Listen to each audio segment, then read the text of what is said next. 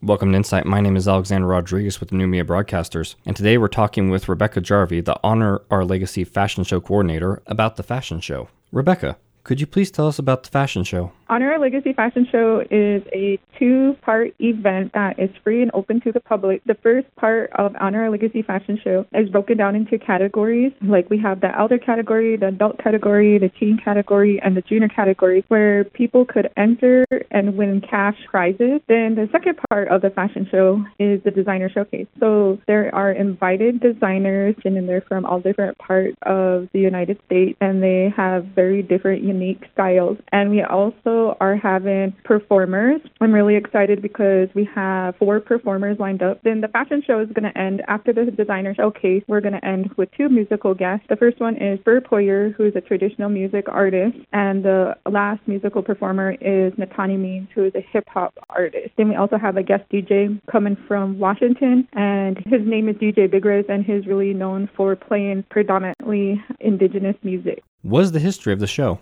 So the history of the fashion show started back in 2017. It originally started at Stonechild College, and it started to be a part of Native American Week. So us in Rocky Boy, we celebrate Native American Week the last week in September. So the fashion show was like at the end of the week, just to like celebrate and put like a close into the week of festivities. And we had it at that date for 3 years, but because of the weather, it got too cold. So in 2021, we moved the date, and then we started having it on the second weekend. We found out like the second weekend here in September works better. How does the show honor Native American history and fashion?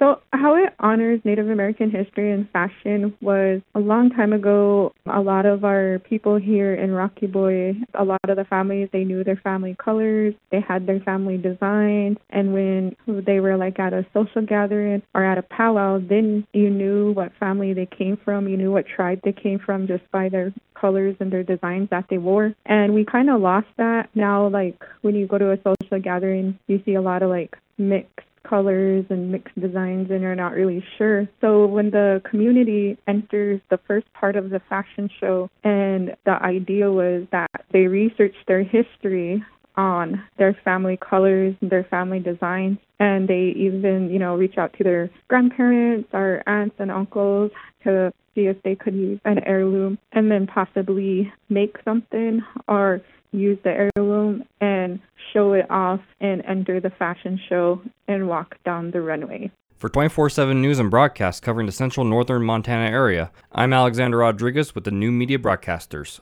Thank you for listening to Insight.